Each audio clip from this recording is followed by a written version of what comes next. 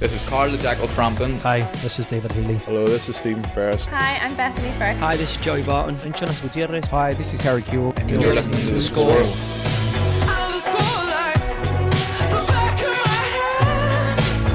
The Score with Michael Clark.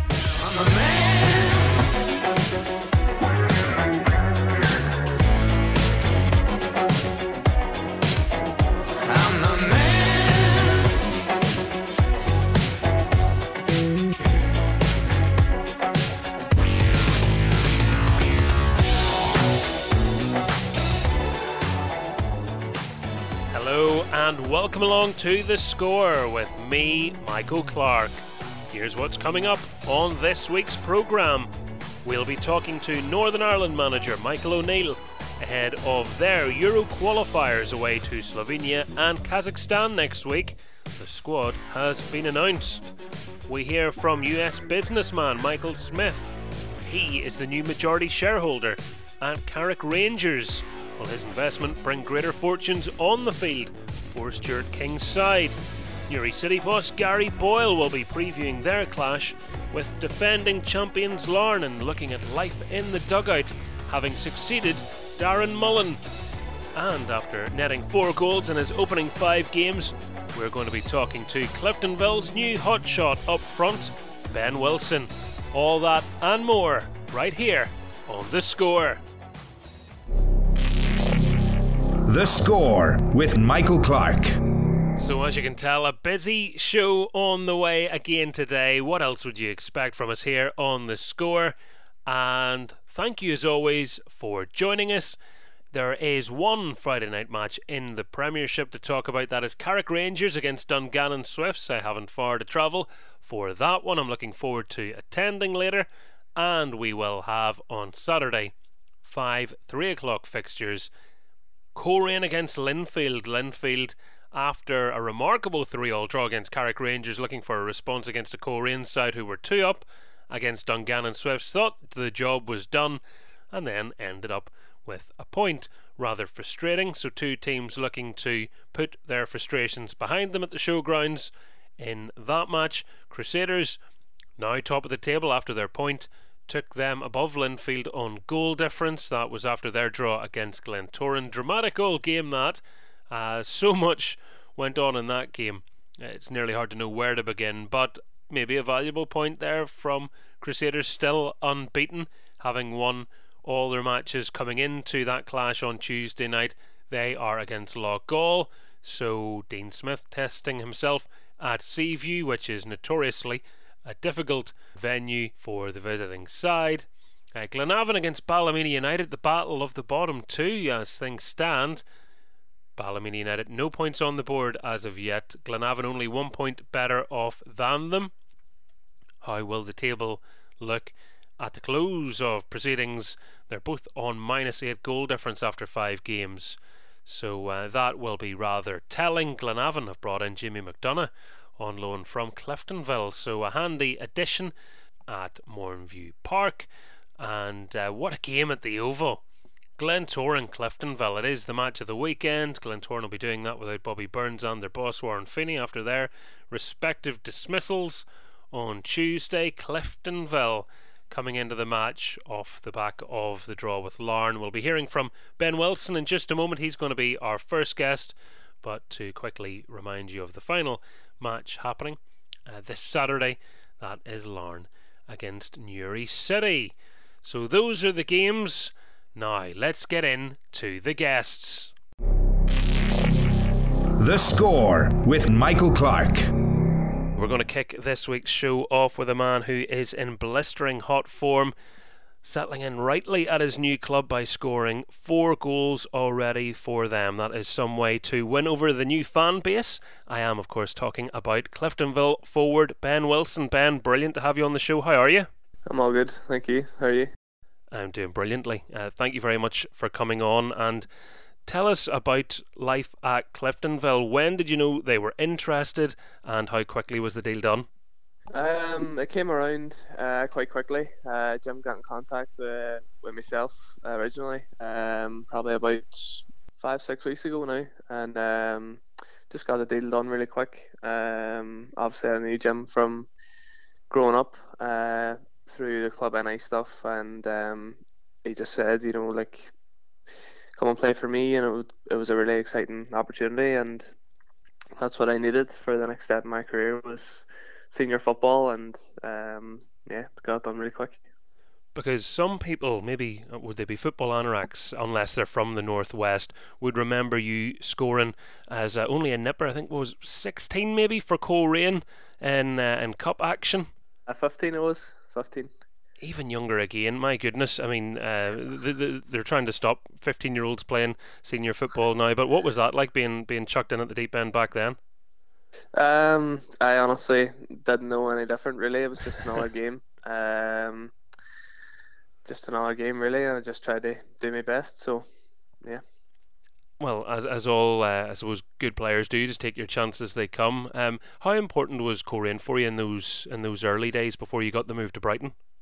Really important. I was in training with the under 16s and 18s around that time before I went over to Brighton, and then obviously I made my debut for Coleraine as well, which was unbelievable feeling for me being so young and my family as well.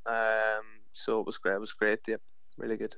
And when that's sort of going on in your life, are you aware that there's interest from further afield and that there's all these prospects? Or are you just showing up to training, doing your wee bit, and thinking, "Wow, I'm playing in the Irish League. This is amazing"?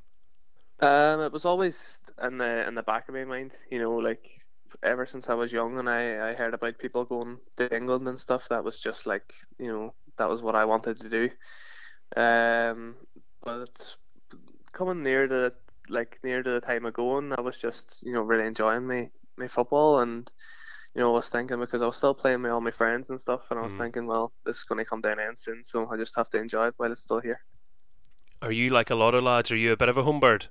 I'm really close to my family. Always have been, always will be. But going away and playing football is what I wanted to do, and I just had to take that leap, and thankfully I did. I don't regret it. We'll come on to Cliftonville in just a moment, because I know you want to talk about your new teammates and how everything's going here. But at Brighton, what an education that must have been. Give us an idea of some of the people you were working with and coming up against. Well, I was there for 5 years. I moved over when I was 16, and then just left in the summer there, 21. Just come across a load of different players. I could sit and name all day, but now it's just an unbelievable experience, and how the club's growing at the minute. It's it was brilliant to be a part of for those 5 years, and just really enjoyed my time there. And people often make a point of saying, when you play under 23s football or whatever versus senior men's football, the difference in the physicality and things like that. Have you noticed that, PL2 versus the Irish Premiership?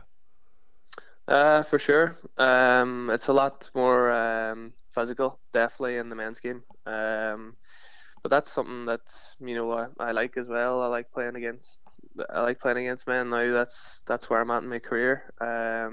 Obviously the PL2 games are a lot more tactical and a lot more possession based, I would say. But I just love where I'm at the minute. And understandably so, especially when you're scoring goals. No better feeling, and getting them so early probably just gives you that little confidence boost if you need it one at all. For sure, it's been a great start, and just long may it continue. You've had to work with a few more strike partners probably than even your manager was hoping for, though. Terrible injury fortunes. I'm hoping that doesn't transfer to anybody else over the course of the season, Ben. But Joe Gormley, you played the Glenavon game with him, and I was told afterwards you're a bit annoyed you didn't get on the score sheet yourself. For sure. Joe's a great person to learn off, and he's helped me a lot since I've come in. Just having quiet words with me, saying, just giving me some tips and stuff. It's been really good. And then you've Ronan Hale, who had such a good pre-season, has been injured. Ryan Curran still to come back, but at least you're not up there on your own because Sam Ashford's come in. Yep, I've actually not played with Ryan just yet. He's been out on the sidelines, but I played a few games pre-season with Ronan, and it was a great experience as well. And obviously we were doing quite well in pre-season too. We were forming quite a good partnership. It's really unfortunate for him too, but Sam's come in as well. We played together. That was the first time on Saturday just passed, and thought we did quite well together, and got a decent result as well. It's funny how it can work out sometimes, because you looked like a partnership that had definitely played before. He seems to do an awful lot of work, which I don't know, some people just prefer to have a strike partner, some people like to be a lone striker, but it seems like that partnership, whether it be him or someone else, is probably advantageous to your game. Would that be fair to say? Definitely, yeah, definitely. I find it with someone up there along with me, it's a lot easier. They play those passes and make those runs that I like to make in behind. It's just good to have two sort of focal points up front. Because I think we saw in the Linfield game, I felt a bit sorry for you. You were like an island at times. It was a tough game. But again, that's just the way it goes sometimes. It's just one of those games. But it's just what it is, and we rectified that on Saturday as well. So we had two up there, which was good. And I mean, the goal you scored, Tim McCann was alongside me on commentary, and I'm sure he's still talking about it now wherever he happens to be today. He was so excited. He said, honestly, that is one of the goals of the season, just for how you placed that into the corner. And Rowan Ferguson's such a good goalkeeper, and at full stretch he couldn't get a fingertip to it, and well, you could see the camera zoomed in on your face, and you were a very happy boy. I was, for sure. I don't really remember much. We were pressing quite high. Rory just napped in, and it just sat quite nice, and I just thought, may as well hit it and see, and thankfully it came off. Because the thing that struck me is a lot of forwards, and I'm not trying to embarrass you here, a lot of forwards in that position are going to try and take a touch and get a wee bit closer in, whereas you were right away get a shot off. I had a wee look, and there was a big gap between the defence, and the ball just broke quite nice, and it just fell into my stride, and I just thought, may as well hit it, and again, thankfully it came off. So. And that eye for goal, do you think that is something that you have developed through coaching, or is it natural? That always fascinates me, because let's be honest, everyone wants to be a goal scorer. 99% of us absolutely are not goal scorers. So as a goal scorer yourself, definitively tell us once and for all what really is the truth. Is it just in you? I think so.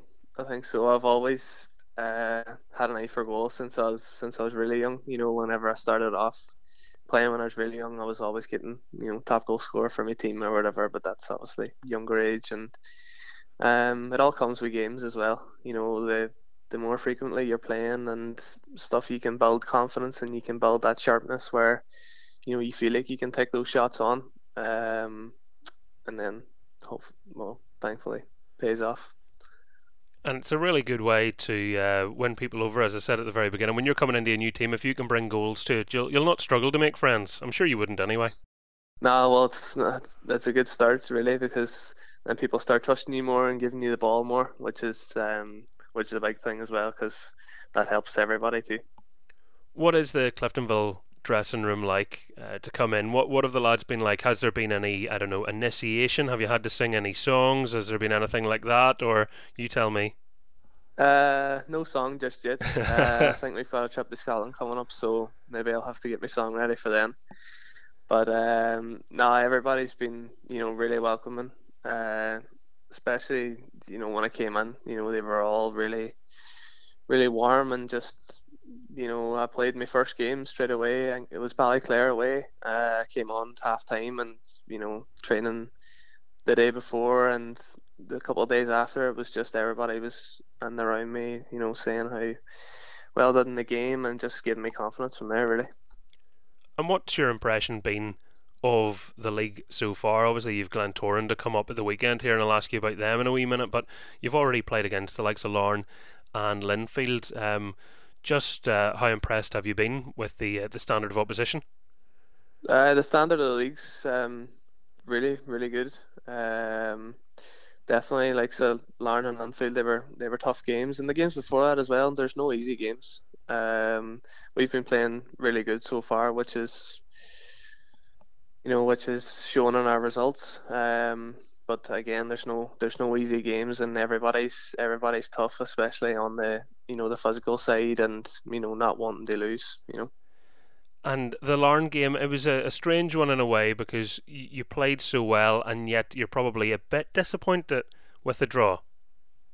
For sure, that's a thing in itself. Really, disappointed they, get a draw against Larne. They won the league last year.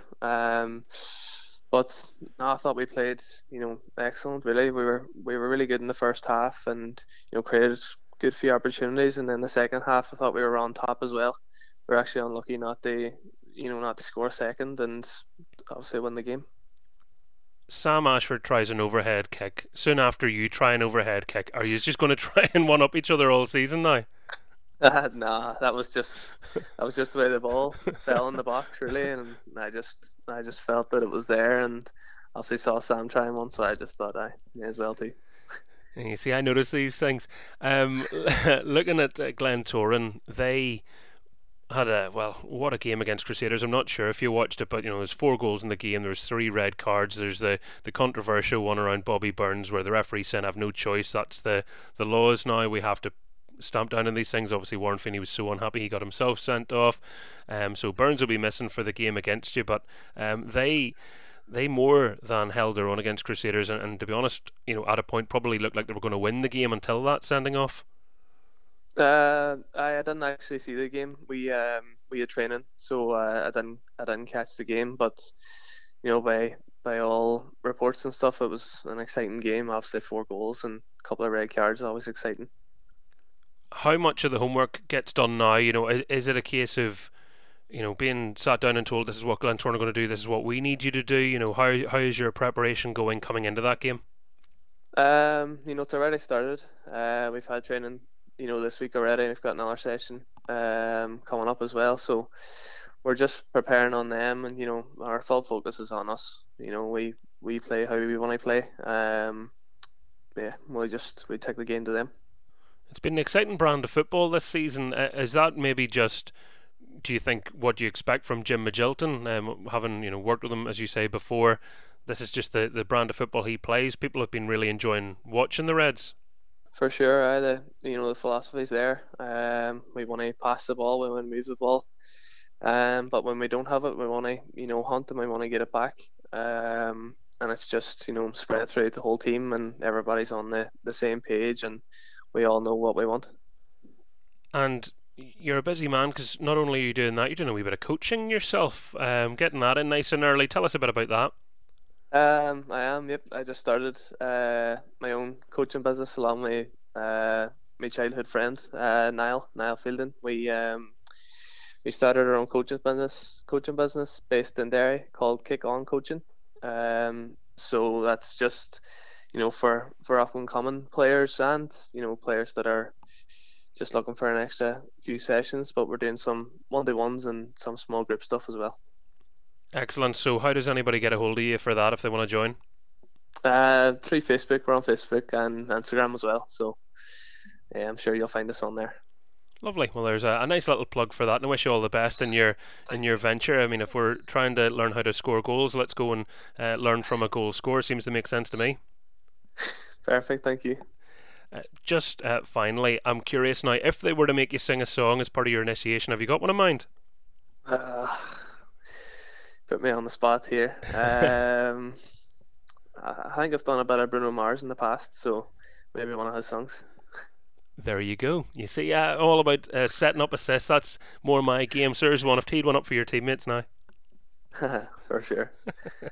Ben, great to talk to you. Continued good luck and best wishes for the season ahead. You've certainly caught the eye, so well done for that, and thank you very much for coming onto the programme. Cheers, Michael. Appreciate it. Thank you. The Score with Michael Clark. Good to have Ben Wilson on the programme. Now let's hear from the majority shareholder at Carrick Rangers. He is American businessman Michael Smith, and on Wednesday I went out to meet him at a hotel in Belfast, where we sat, had a coffee and had a yarn, and I began by asking him a question that is probably in your mind as well. When he was settling on a side to invest in, what made him pick Carrick Rangers? Well, I did quite a bit of research. This is not a decision I made lightly. It's a dream I've had for many, many years. But when I found Carrick, just looking at it from the outside, doing the research, it immediately stood out to me. And then when I had my first Zoom call with Peter, that started to seal the deal. The fact that one, the strong foundation that I believe Carrick has, the vision and the strategy that Peter and the board have put in place, the progress that they've made over the last 5 years, their commitment to the community, the values of the club. These are all things that I was looking for, and I feel like my investment can really help accelerate what they're doing. I believe I can bring to the table some additional ideas, some additional maybe innovations, creativity that can continue to accelerate what they've already put in place and started to put into motion. And then when I visited, just everybody I met, it's a fantastic, welcoming, warm club that I think has potential that just hasn't been realized yet. So when you're making your first tentative approach to the club to set up a conversation and see whether this is worthwhile, has anyone confessed now? Did anyone think, is this a hoax? Because it's the sort of thing you think everybody would love their club to have an investor come in and help them realize their dreams. But yes, somebody from America, a successful businessman, has chosen us. Seems like one of those emails we've all received at one stage or another. Nobody asked me that. I am a little surprised. Yes, just send us money and we'll send you. No, I didn't. Nobody asked me that question, but that probably would have been a good question. So when you were deciding on clubs, I'm sure you were looking at different teams and maybe different countries too. Was there anything in particular that made Carrick Rangers or Northern Ireland stand out over other potential avenues? A few things.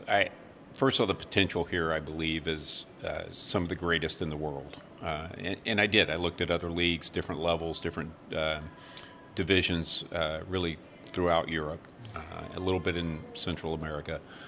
The potential here, both for the league and for Carrick, the upside is huge. And again, I believe unmatched anywhere else. The Irish League it's a phenomenal. It's old style football. It's still physical, still proper football. I love the format, everything from the 3-7 playoff to 4 European spots, promotion, relegation.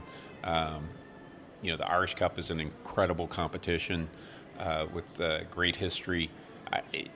It's a wonderful league, and then within that league, I love, as I said earlier, the starting point that Peter and the board have put in place for Carrick, I think, is a tremendous foundation. And I have considered myself an underdog almost my entire life, and I kind of like the fact that people underestimate Carrick and what we can do. That's maybe a natural point to ask the question, who is Michael Smith? A lot of people here might not be familiar of you or your background. Well, as you said, I'm from the U.S. I live in Oregon, and I work in New York. I'm the Chief Information Officer at the Estee Lauder Companies.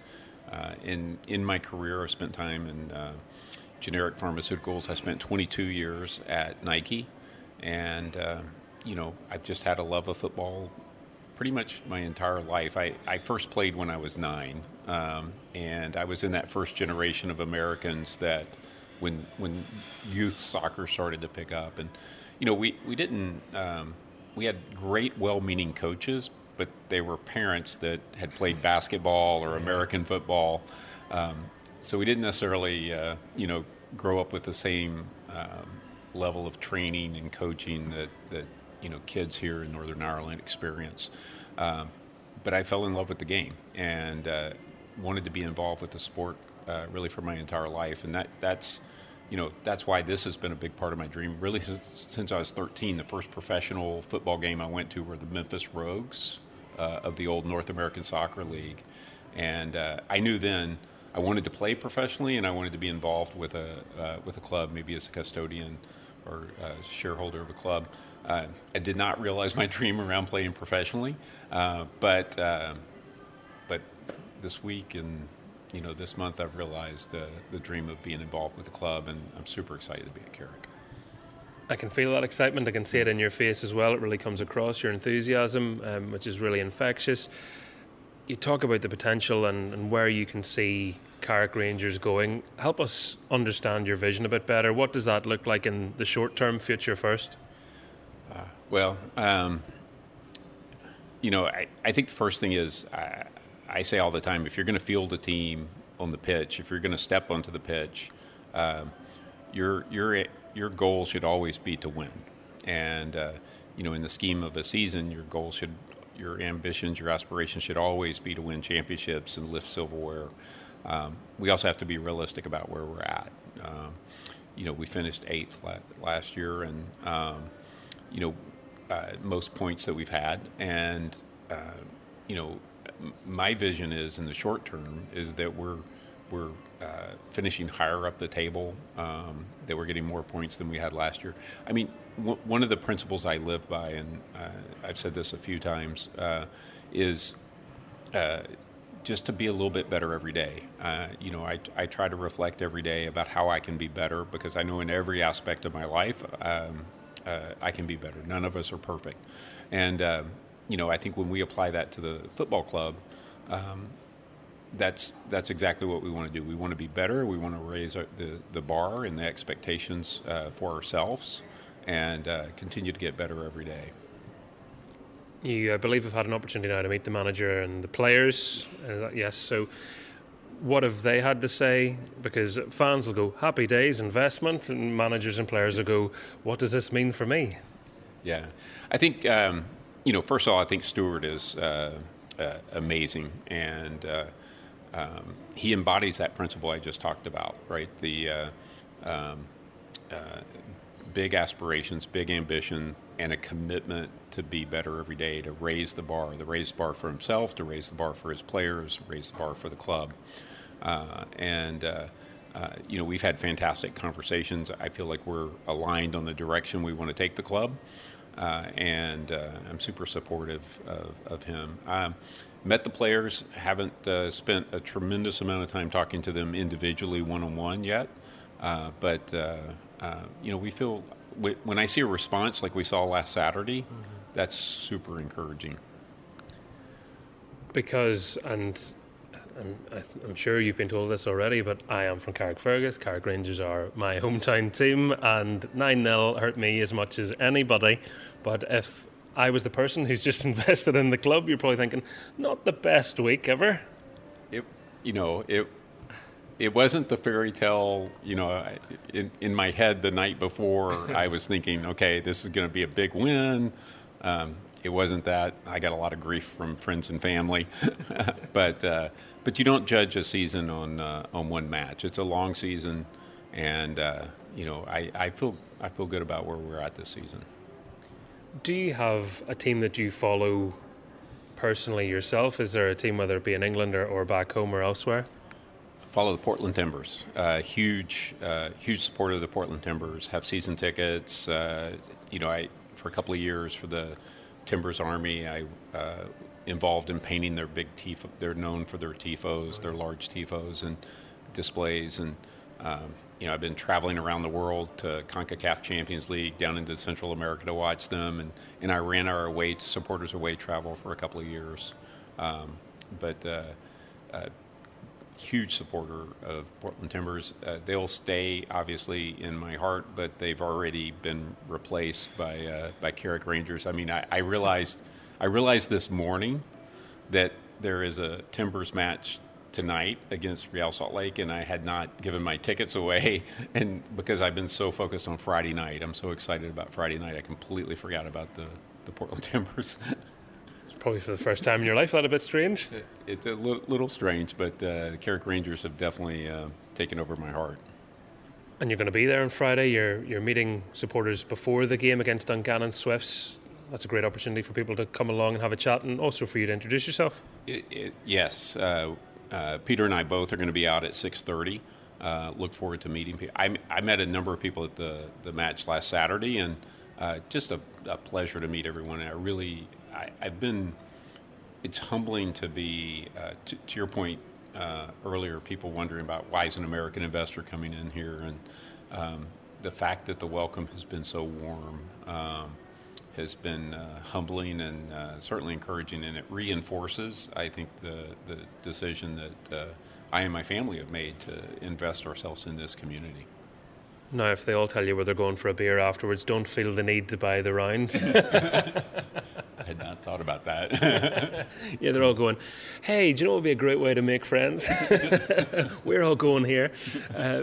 We talked a bit about the short term and, be a little better.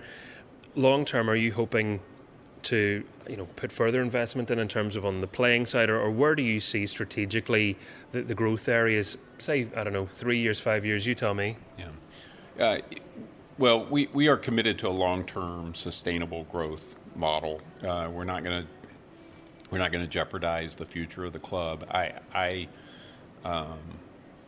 The one thing I want to do is leave a legacy here that long after I'm gone from this earth, that the club is stronger because of my involvement, and I will continue to invest time, energy, money, resources.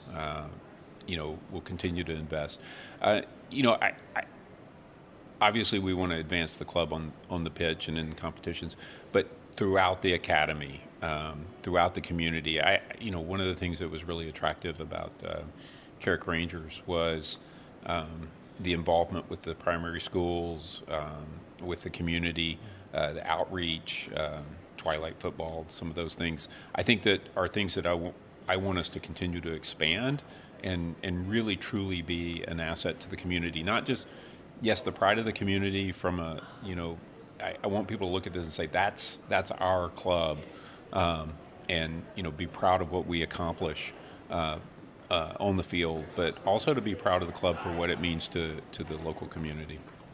So for the day-to-day side of things, the chairman and the board running things, but you're there available to offer input and obviously make the big decisions as and when they're required?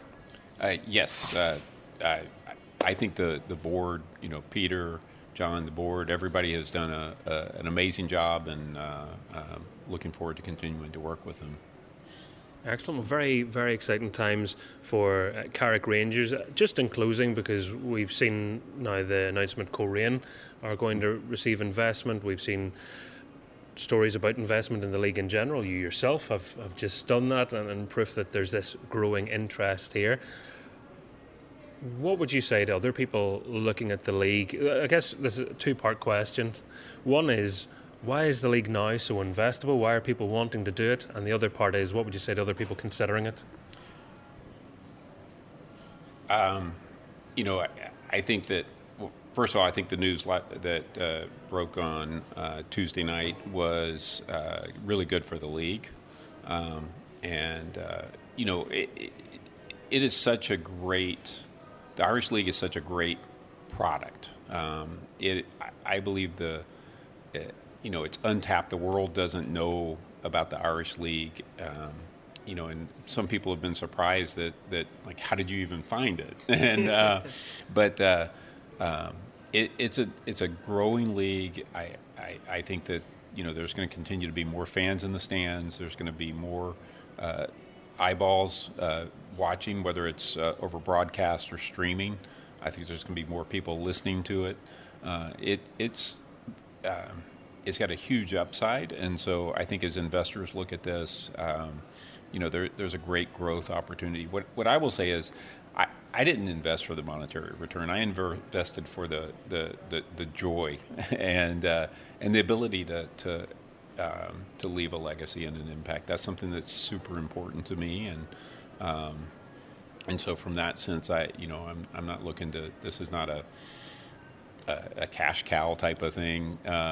It is really just for me, it's joy. But I also think it is a good, sound business investment. I think it's great for the league that this investment's coming in. I do think that supporters and clubs need to be to do their diligence and make sure that it's not somebody coming in just to throw a bunch of money at it, have some brief glory and cash out, and then leave the club in a lurch. So the diligence has to be done on motivation, intention, background, all of that. But in general, I think it's a really good thing for the league. The Score with Michael Clark. Found that very interesting. Our chat, that was Michael Smith, the new majority shareholder at Carrick Rangers, speaking to me when we met on Wednesday. But now let's turn our attention to Newry City and get their perspective on the season so far from their boss Gary Boyle. He's on the programme now. Gary, how are you? How are you, Michael? How's things? Very good with me. How are you enjoying life as Newry City manager? It's been great. It's been hectic, but it's all that we sort of wanted and more. It's probably been busier than I anticipated, but listen, it's enjoyable, it's good, and we're looking forward to progressing and moving on further. In terms of building your own identity and bringing in some new recruits, which is always an important thing to do as a manager, how did you find that's gone? And I don't know, have you any late exclusives for us? Well, listen, we sort of set our stall out early in terms of trying to recruit as early as we could to give ourselves the best possible chance to drive into the season and hopefully hit the ground running. In terms of recruitment, and I've said this for quite a while, I think I stand by the recruitment. I think we've brought in some really good players to add to the existing players that we've kept, which is as important. And it's a new set of players, all right. I've said all along I was along with Darren for 6 seasons, and again, if it's not broke, don't fix it. But we're certainly just adding wee different elements to it.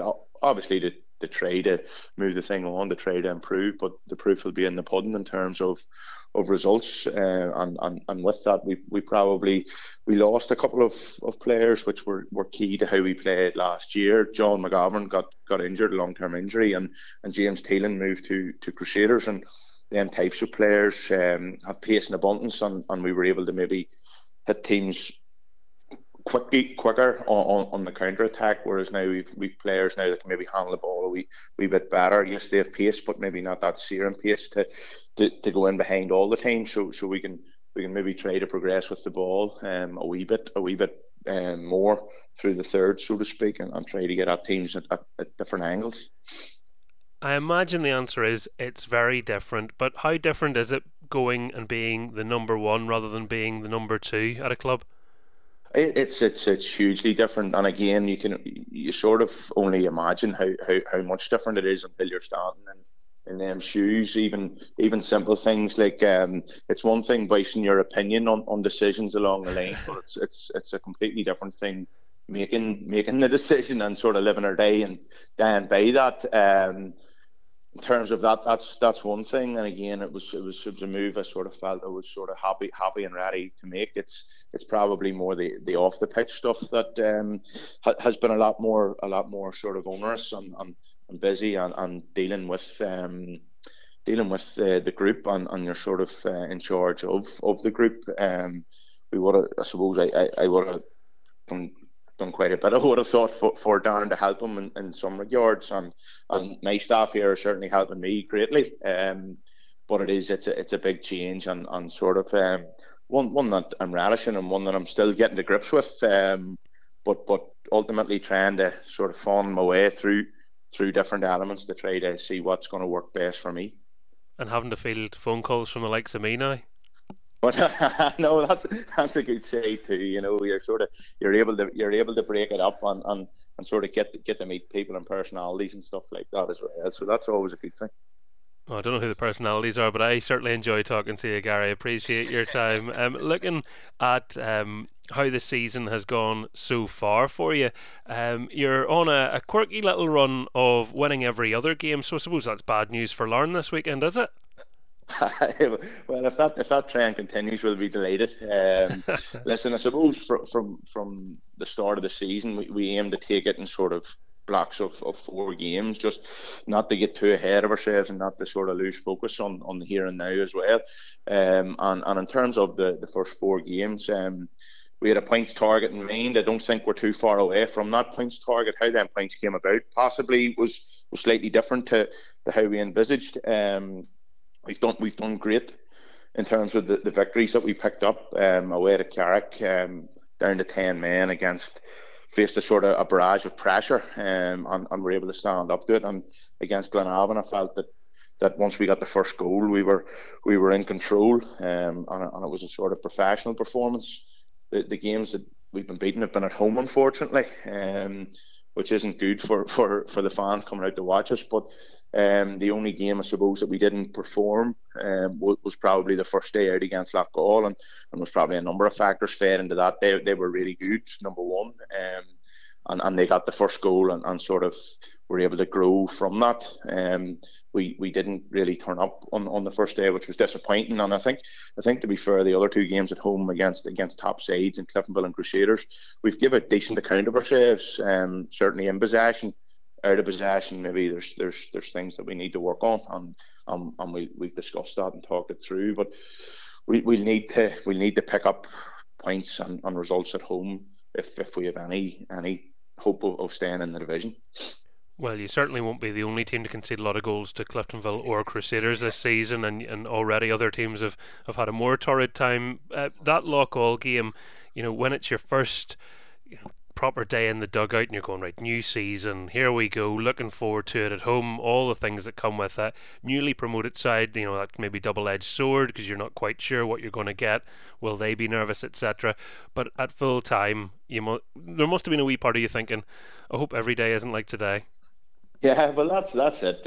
When we were 20 minutes into the game and 3-0 down, you're sort of just hoping for a bit of a reaction. If truth be told, at this level, at 3-0 down, you very rarely get back into games. Teams are good. And at half time, we sort of explained to the group, that we just needed to give a good account of ourselves second half, which we did, although they dropped off. And after the game, we sort of had to just address it, obviously, because pre-season had gone well. We didn't see the sort of flat performance coming, and we addressed it. And as I said, we still have, and we still do have, ultimate belief and trust in the group that we put together, in an aim to improve on last season's points total, how difficult that may be, but that we were able to park that, and I think we got the desired reaction.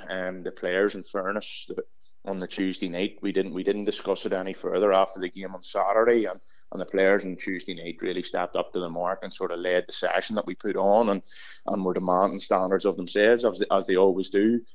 So again, we say all the time we put the framework on, but it's up to the players to sort of apply themselves, which is what they've done, and they've been tremendous. It sort of helped then that we got the first goal against Carrick, I think, the next week then, and that belief then started to grow.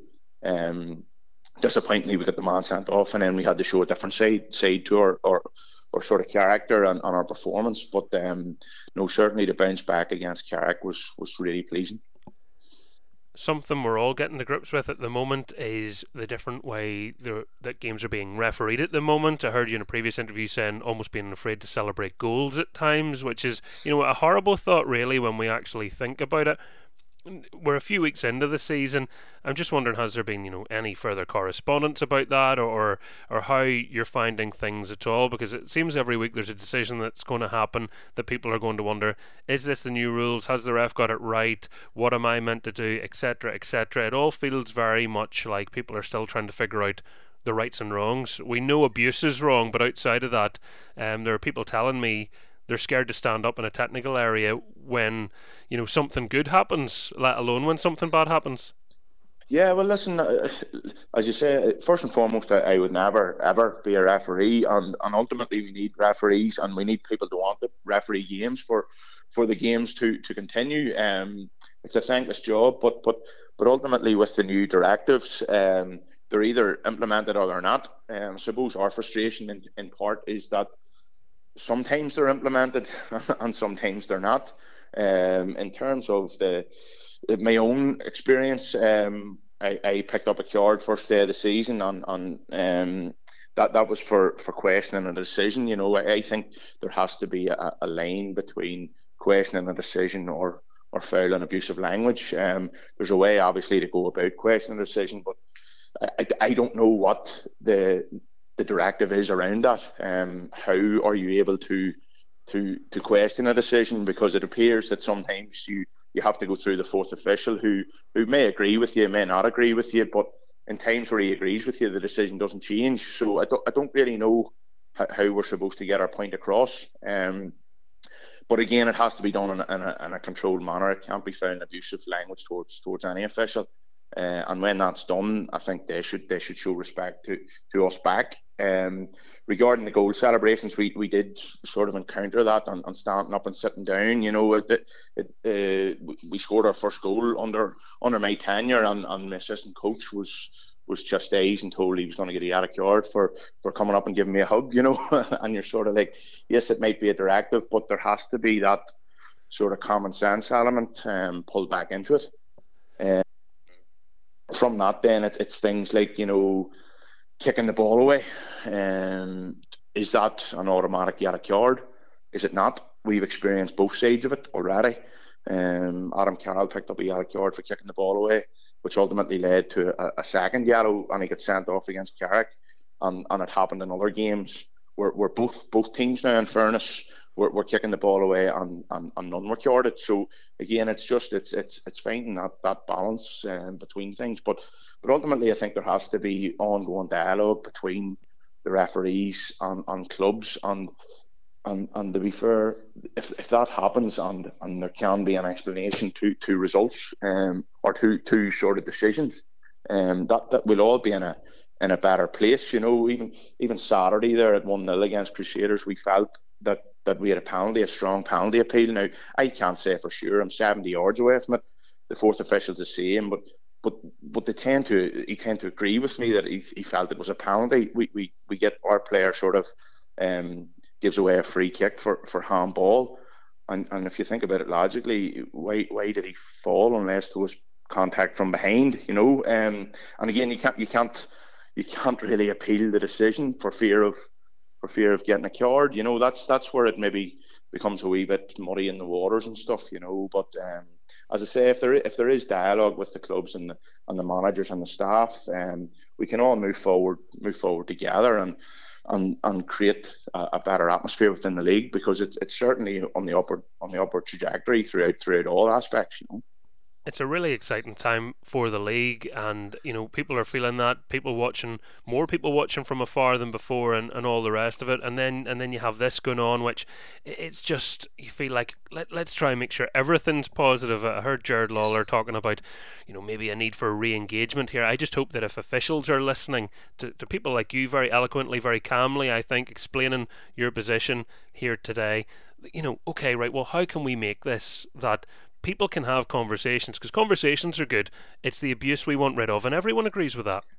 Yeah. No, listen, and as I say, there probably is a right time, and if people sort of are shouting and roaring, I think that any argument that you have, you've probably lost the argument in that instance, because your emotions are too high, and that's why you possibly have staff there that if one or other of us is getting carried away, that you can maybe phone each other back in, because certainly that's no way to approach anybody in that sort of aggressive manner. But the open dialogue, it would be huge, you know, and again, I can't reiterate how much I feel it's a thankless job, and I certainly wouldn't be putting myself up for doing it.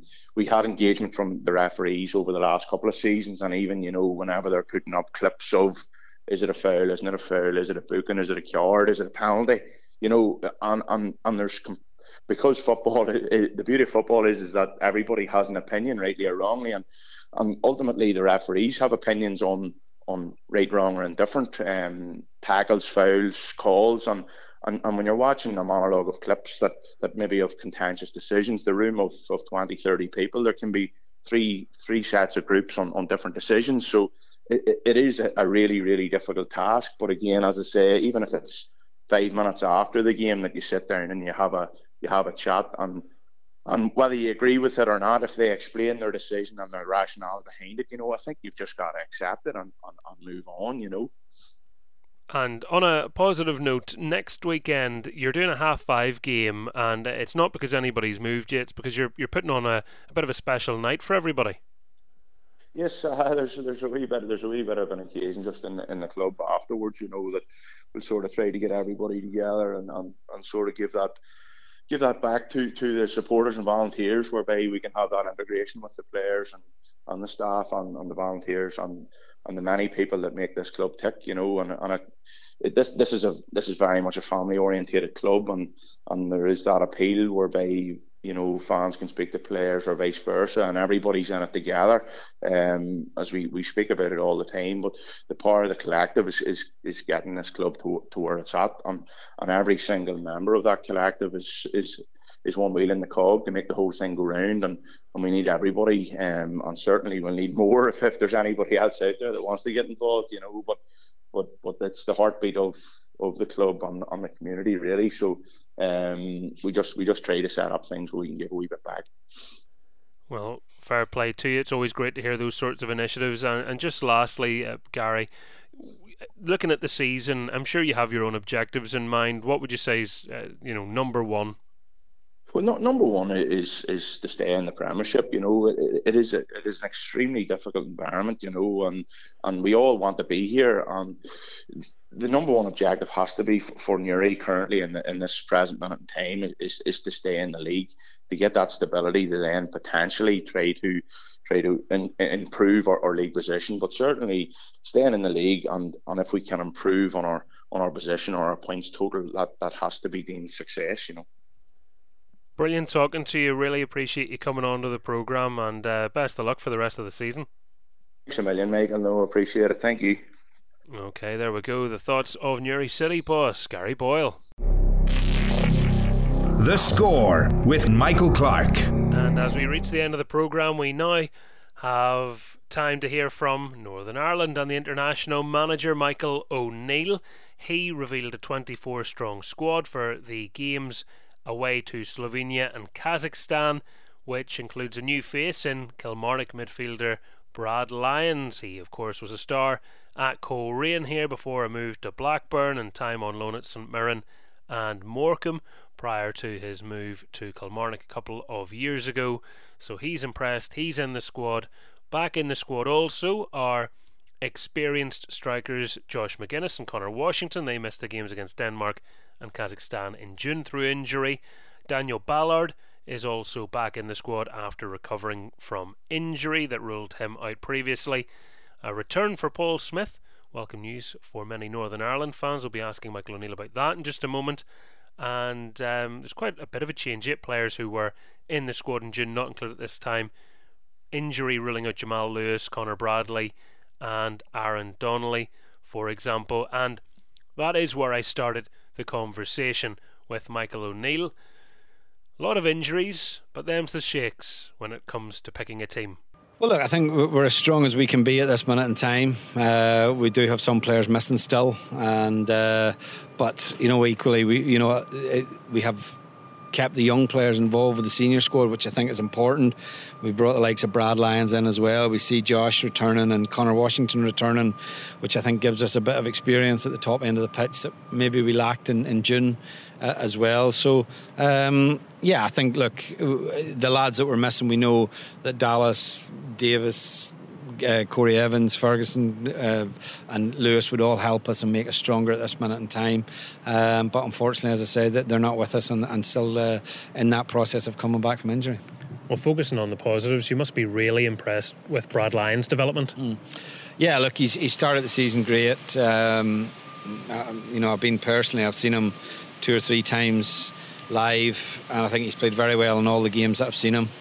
And I think he's just, he's a very competitive player, but he's, got a lot of responsibility in that team, and he's shown good leadership qualities in that team as well. And, Kilmarnock have started the season very, very well, and, he's been a big part of that. So, I think when players are playing well and they're establishing themselves and doing well at their clubs, they merit inclusion, and, Brad certainly does that. And in terms of meriting inclusion, Paul Smith back in the panel. I know it's a name that keeps getting mentioned every single time. What's got him in this time round? I think, look, we have to look at the level that the players are playing at. And Paul, I gave him, I think, his debut here against South Korea a number of years ago when he scored. So I think coming from Linfield to QPR was a big jump in the Championship. That's a big jump for a young player to make, and he obviously stepped back and dropped down to League Two with Leyton Orient and had 2 very good seasons there. And he's back now at QPR and back in the Championship. And I think the big thing is that he's getting game time, he's starting games, and at that level, if you're playing in the Championship as he is, he deserves his place in the squad. And I think what Paul does give you is, he's got an eye for a goal, he's versatile, he can play, I think, in any of the sort of front positions, and equally, this season he's actually been playing as wing back for QPR as well. So that in itself is, I think, testament to how his game has progressed over the last couple of years as well. Well, looking at our misfortunes with fullbacks at the moment, is that a clue as to how he might be deployed? Well, look, it's an option. We are very limited, particularly on the left-hand side with Jamal and Shane Ferguson out at this minute in time. Conor Bradley missing is a big blow as well. We had to kind of adapt a little bit against Kazakhstan. We're playing Jordan Thompson in that position. It maybe didn't work as well as I'd hoped. Jordan, his attitude to it was terrific, but it's never easy to ask a player to do that at international level. So these are all little challenges we face and things we'll have to think about in terms of what we do, in terms of how we play these 2 games. And Johnny Evans currently training at Man United. A lot of talk about potentially a 1-year contract being offered by Erik ten Hag. Do you think that would be the best move for him? I know as a manager you always want your players to get maximum minutes. Well, look, Johnny's been in it, I think, Manchester United since the start of pre-season. He's played a number of games, in unofficial games in terms of, not competitive games, but and he's had a really, really good pre-season. The discussions between him and the club, I understand, are still progressing, and hopefully that comes to a conclusion as soon as possible for him. Look, I think the important thing is that the players are happy, and Johnny still has a great desire to play international football. Craig as well. The fact that the 2 players have made themselves available to fight, the fact that they're unattached at this minute in time is testament to them. But they're not players that are not without options, but the options maybe that have been presented to them elsewhere are not things that they're prepared to take at this minute in time. I know Irish League fans think a trek is a drive to Fermanagh, but certainly the 2 matches you have coming up, that is a trek. Yes, it's a very when the fixtures come out, I did sort of view this with a little bit of dread. Well, you always dread a Kazakhstan type of game and where it'll fall in the fixtures. And I think as the second game, it's very difficult because the acclimatisation between the games is very difficult. I think we've got 8 hours of travel and 4 hours of time difference. So, we look very closely at what to do. We spoke to the Danes and they had to deal with it. How did they deal with it? And so, we have a plan to deal with that. It won't be easy. And I think that, that's the experience for all of us, I think, to learn from not just the players, but the staff as well. And I think that for the players in particular, but, particularly the younger players, this is what international football is about. You have to be able to turn yourself around mentally. Playing a Thursday, travel, playing a Sunday, and try and get results. Because ultimately, if you're going to come through and get through a qualifying campaign and be successful and get to a major tournament, these are the challenges that you will face in any campaign. And just finally, the last 2 games, 2 very different 1-0s. How do you lift everybody up and try and turn fortunes around a little bit? Yeah, look, I think, we were very disappointed after what happened in Copenhagen. We obviously agreed VAR is what it is, and we have to accept that. And it probably carried over a little bit maybe into the Kazakhstan performance, if I'm honest. I didn't think we did enough to maybe win the game, but we certainly shouldn't have lost the game here. It was a really poor goal for us to lose in the 90th minute. And again, we were a little bit stretched probably at that time. We'd had to take Johnny off at that point with an injury. So yeah, look, we know that we should be better off than the 3 points that we have at this minute in time, but that's where we are, and we have to deal with that. And to reignite the group for ourselves, obviously, we have to try and take maximum points in these two games. The Score with Michael Clark. That does bring us to the end of another programme. Big thank you to Michael O'Neill, to Gary Boyle, Michael Smith and Ben Wilson for being on the programme, and indeed to you for listening. Next week, it's not just the players that are busy with international duty, I will be as well, and as I can't be in two places at once, it does mean, unfortunately, there will be no show next week, but please hold back the tears. We return the week after, so consider yourself warned. Until then, enjoy your weekends of sport, since there's an extra one, and I'll speak to you again very soon. Bye bye.